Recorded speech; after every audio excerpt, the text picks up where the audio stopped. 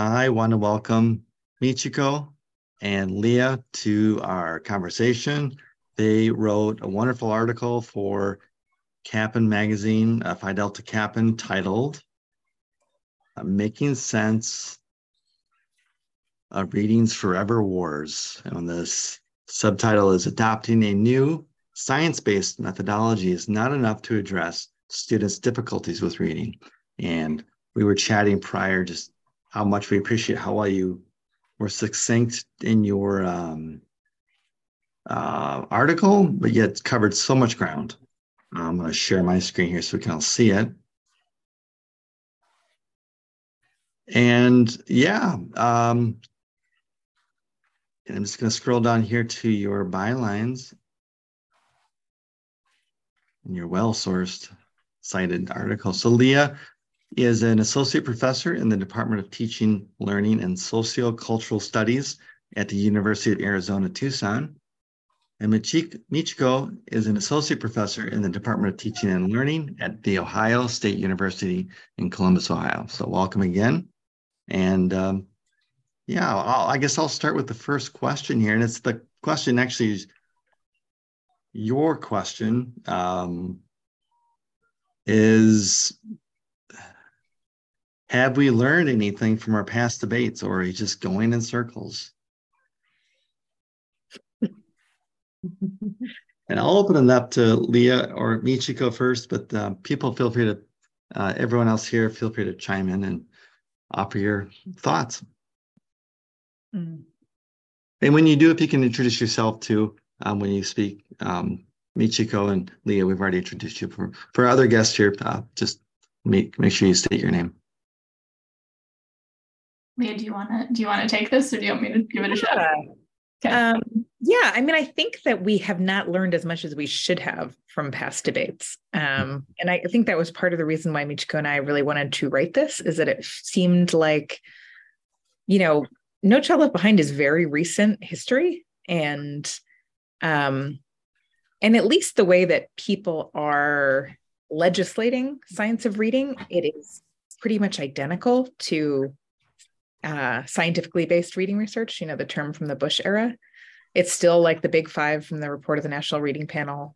So in some ways, it seems like, there's this real energy to do exactly what has already been done without really grappling with why that didn't lead to the sort of transformative changes that people hoped it would. And I think it's very important that we do that. Like if we don't sort of acknowledge the way that No Child Left Behind and Reading First really fell short of, I think, the big dreams that people had for it, and think about why, then there's no chance of not doing that again. Mm-hmm. So I really hope that, that the article gives people a chance to think about what we've already tried and what that means about what we haven't tried and should try and do differently, in order to not just sort of like do the same old thing over and over again every 10 to 15 years. I do want to add to that a little bit and say that from a research perspective, I do think that there has been some consensus, and that consensus is that phonics instruction is helpful as a part of a more robust literacy curriculum. I think a person would be hard pressed to find a researcher that is anti-phonics. I think, but I reiterate what Leah's saying, that at a policy level, that doesn't feel like how it's being taken up. Mm-hmm. Yeah, you see it, I think, with the, I won't put anyone on the spot here, but I think the be reading by third grade retention policies might be one where we're not really learning from past and repeating some mistakes. And to me, it sounds like this article's intent was just to create a pause for us and just to take stock of where we've come from, where we're at, and how might we proceed forward. So that's how I read it too. And I just open it up to our guests here. We have Deborah, Mary, and Sonia. So Any thoughts on this too? What have you learned, if anything, from past debates? Well, one of the things that and I'm Mary. I'm been an educator 51 years and now living in Honolulu. And I'm connecting back to something that you said in your piece that keeps capturing my attention. Some have argued that a permanent sense of crisis in K-12 education has been manufactured by those who aim to undermine the institution of public schools and scapegoat educators as a way of diverting attention from America's deepening social problems. And I think for me, a lot of that is wanting a thing. And that's always been, what I've seen in all of these years in education, but never so much as now when social media makes it so easy, but wanting to blame all of these. We don't have enough programs. We don't have enough, phonics. We don't have enough this. We don't have enough this. And this is the way to fix it. And for anyone who's been in education longer than a day, the one thing that we know is that nothing is going to work all the time for every child. And it's certainly not going to work when we're fixated on that. So that quote, I just always keep coming back to that quote, because the one thing we don't want to talk about is those deepening social problems. And so the article really meant a lot to me because you did that so beautifully. And Mary, if I can just then transition what you just said to maybe a question to Michiko and Leah is, you mentioned that not one thing's going to work for everyone. And I appreciate you surfacing that, because in the article too, you mentioned that students don't need they don't need individual instructional change. They need institutional change. And I think that's what Mary's pointing to here too, is, that's a big thing to take on, as practitioners. What are some ideas you might have for us to move on, like a next step that probably might be helpful?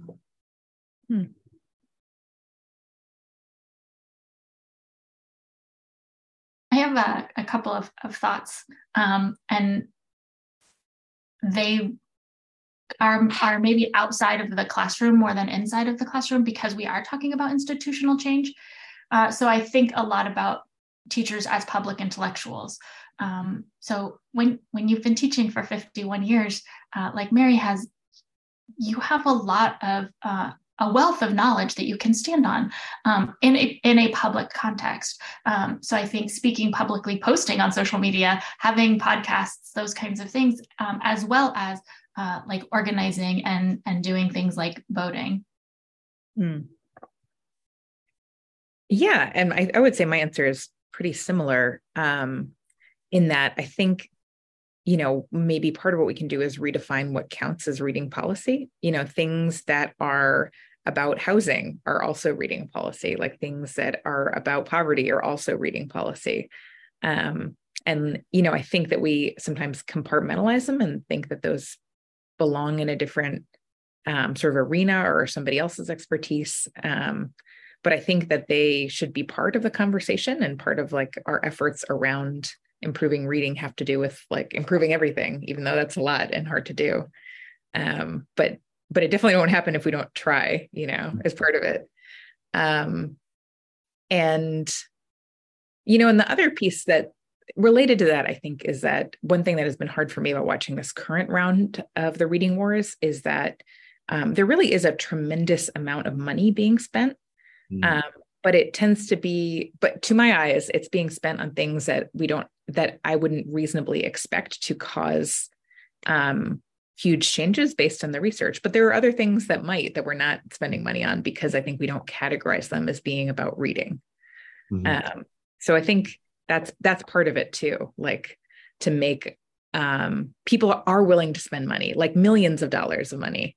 But maybe I think legislators need some push around what counts as doing something about reading. And I would say that that comes back to this question of what have we learned, and I think there is some consensus in the field about the impact of poverty and trauma and housing insecurity on reading scores. Yeah, I mean, that's one of the few correlations I've seen is poverty and trauma and some of these challenges as a principal and as a former teacher, and that correlation with reading achievements. So I'm glad you pointed that out. We mentioned this latest round of the reading wars.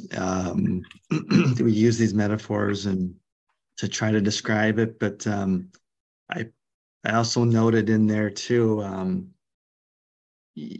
instead of like these the pendulum swinging, you talk about incremental progress as a better way to gauge growth as a profession with reading instruction. And what things have you seen?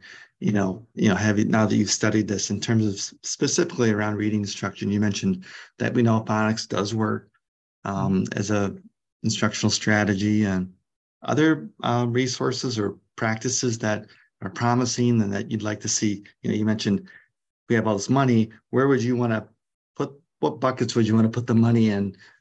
Certainly outside of education, poverty and those issues are super important. Within the school, where would you want to put some of those resources?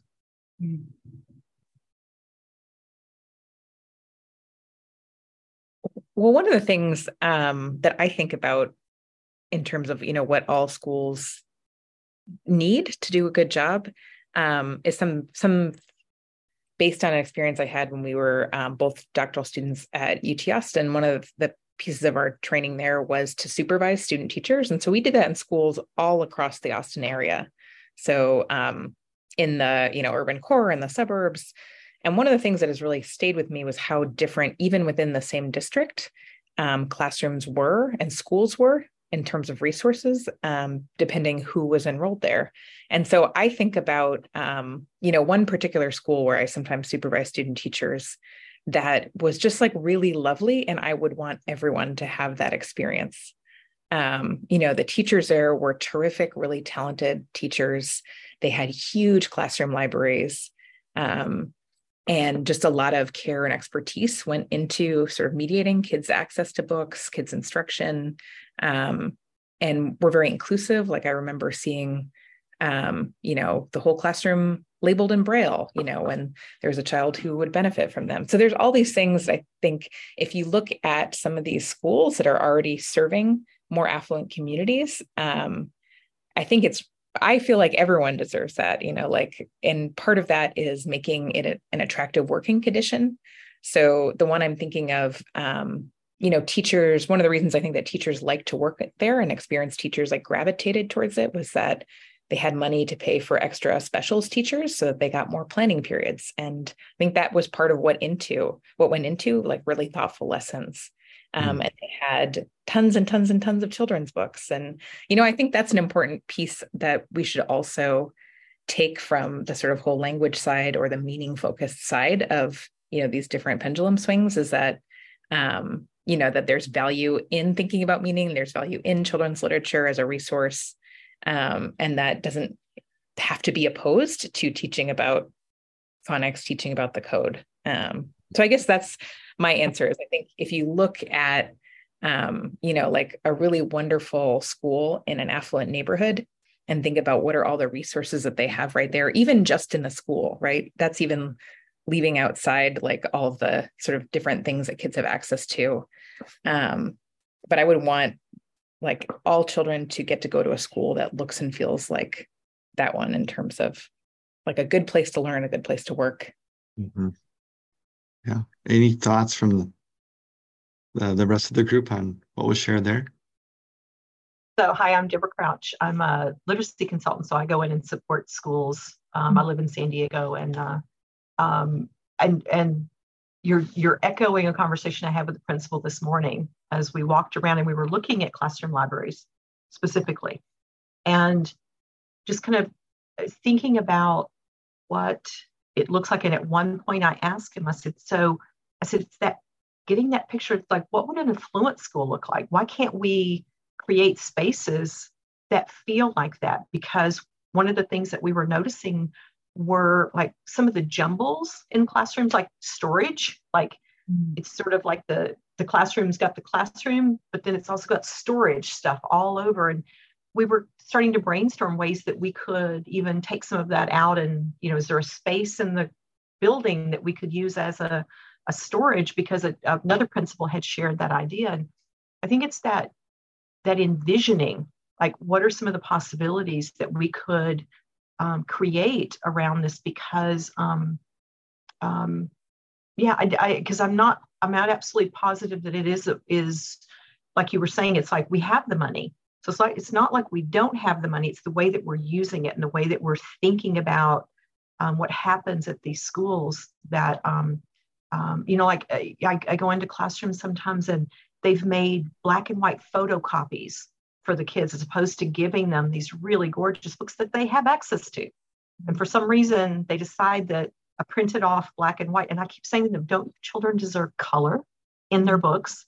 It's like, come on. I'm like, this is not an acceptable way of treating the children. So maybe it is some of that conversation that we have around like how we're using what we have and what those spaces could look like for kids. Yeah. So I so appreciated your article. Oh my goodness. This was brilliantly done. Yeah. Thank you. You're welcome.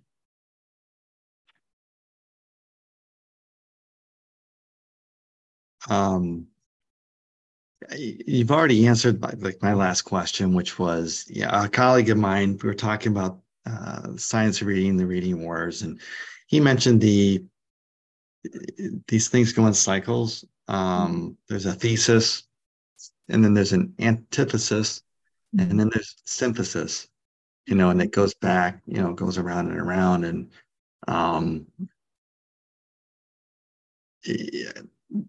do you see that? Do you see I guess the question we had was, are these hard conversations, these issues necessary to go through in order to get to a better understanding of good reading instruction? Like, I don't enjoy arguing about the science of reading, but is it also kind of like the obstacle is the way kind of thinking too? My initial thought about that is it depends on who's having the conversation. So I think about like the field of literacy research and how you know, this conversation sort of started in the 1960s. And in the field of literacy research, there has been a synthesis and part of that synthesis is that, yes, phonics is an effective instructional tool, but it is not the entirety of a literacy curriculum. So within that field, I feel like there has been that thesis, antithesis, and synthesis of this conversation. I think within the public sphere, the motivations for it are different. I think it's less about it. There's a lot. It's complicated. There's a lot of money involved. There's a lot of things involved. But I don't think that conversation, the sort of more public discourse on it, is coming to it necessarily earnestly and willing to engage with all of the research and evidence that we do have. So I think it depends on who's having the conversation and for what purpose. And then the context, it sounds like too, if you're debating stuff on Twitter, it's going to be a different conversation. Yeah. Or, when, policymakers like things that are very measurable and concrete and that I can legislate, and learning isn't really that clean. But gosh, if it were, that would be so much more convenient. Unfortunately, we're people and we're kind of messy. Yeah, I mean, you can measure engagement, you can measure, those more messier kinds of things, but not in the way you can measure some of the things that seem to get more of the attention. That's a great point. And one thing that worries me in this day and age, and in my mind, it's more so than ever it's been in history, is the level of mandating and the laws that are coming out from schools that are saying here are things that are not research-based, like choice reading is not research-based. We just shake our heads and go, what? And so, I think too, it's really important for us to be very cognizant that teachers are in schools where these horrifying mandates are being put in place. And so at the same time that we're thinking about all of the important things, I mean, I love the discussion of let's envision what is possible. How do we, and I know that teachers do that every day, but how do we help teachers to understand how to maneuver a school where there is a ball and chain attached to their arms and legs and persona, so to speak? A lot of it comes to leadership. I mean, it's the leadership in the schools. Because you can have that legislation piece, but it's interpreted, right, so much by the school leadership. So that piece is so powerful and important. School leadership. Yeah, Leah or Michiko, did you see when you were visiting these schools during your dissertation, your studies, did you see a correlation with leadership? And you mentioned affluence. Did you see a leadership factor there with supporting teachers? I'll actually talk out of my teaching experience. So I taught 3rd, 4th, and 5th in Texas. So they were all testing grades, excuse me. And we had a remarkable principal, and she protected us from the district. So when the district would say every elementary school in the city has to do this professional development, she would appeal to them and say, hey, like, I would love to do this with professional development with my teachers instead. And so she absolutely, and this was a Title I school. I think 97% of our kids were on free and reduced price lunch. More than half of our kids were bi or multilingual. This was a school that I think people would think of as low performing, and it wasn't. And it was a joyful place to work as a teacher. I felt like I had a lot of autonomy. I felt like I had a ton of administrative support. And because of that, our students performed very well on high stakes testing and enjoyed reading. So I think that in my own experience, having a supportive administrator willing to go to bat for us made all the difference in the world.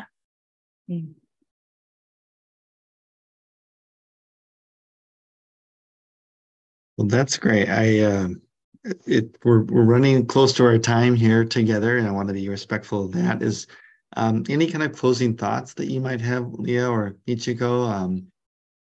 If not, you can also share what you're reading right now as an option. But yeah, just any closing thoughts as we close our time together. Yeah, I mean, one thing that I've been thinking about, and it was kind of, part of the reason why we wanted to write specifically in Phi Delta Kappan is a place that's accessible to a lot of readers in a way that most academic journals aren't. It's just, I think that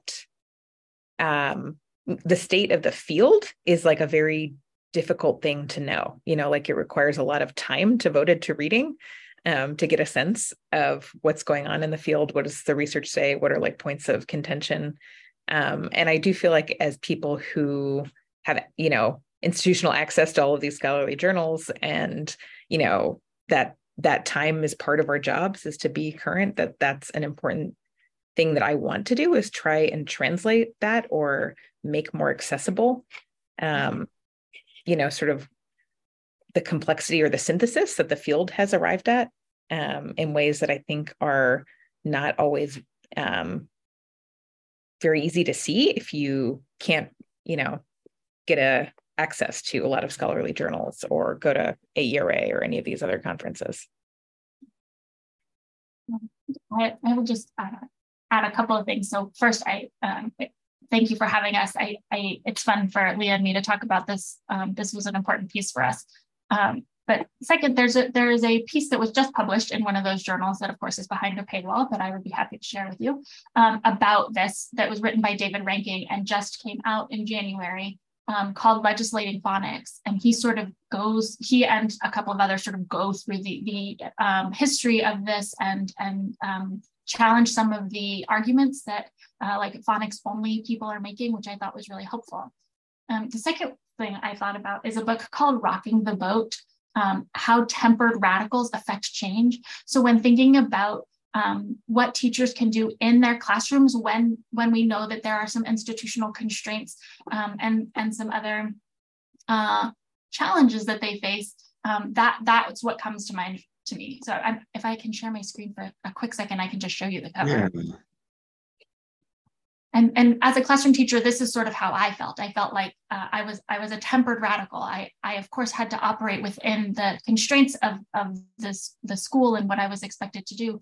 And I really worked to try to find those spaces where I could do something else. So that I would just share. Oops, I wasn't fast enough. Oh, sorry. That's all right. There you go. Oh, thank you. Let me do a quick Rocking screen. the Boat, How Tempered Radicals Affect Change Without Making Trouble. Okay. Oh, I love that title. Deborah Myerson. It really resonated for me as a teacher, where we do operate within systems and how we might be able to make change from the inside without just burning it all to the ground. Wow. And still be able to teach and lead and study and do research. And this has been great. We really appreciate you all being here, and we look forward to reading more from you. So thank you. Thank you so much for the invitation. It was really great to get to talk. Thank you. Thank you.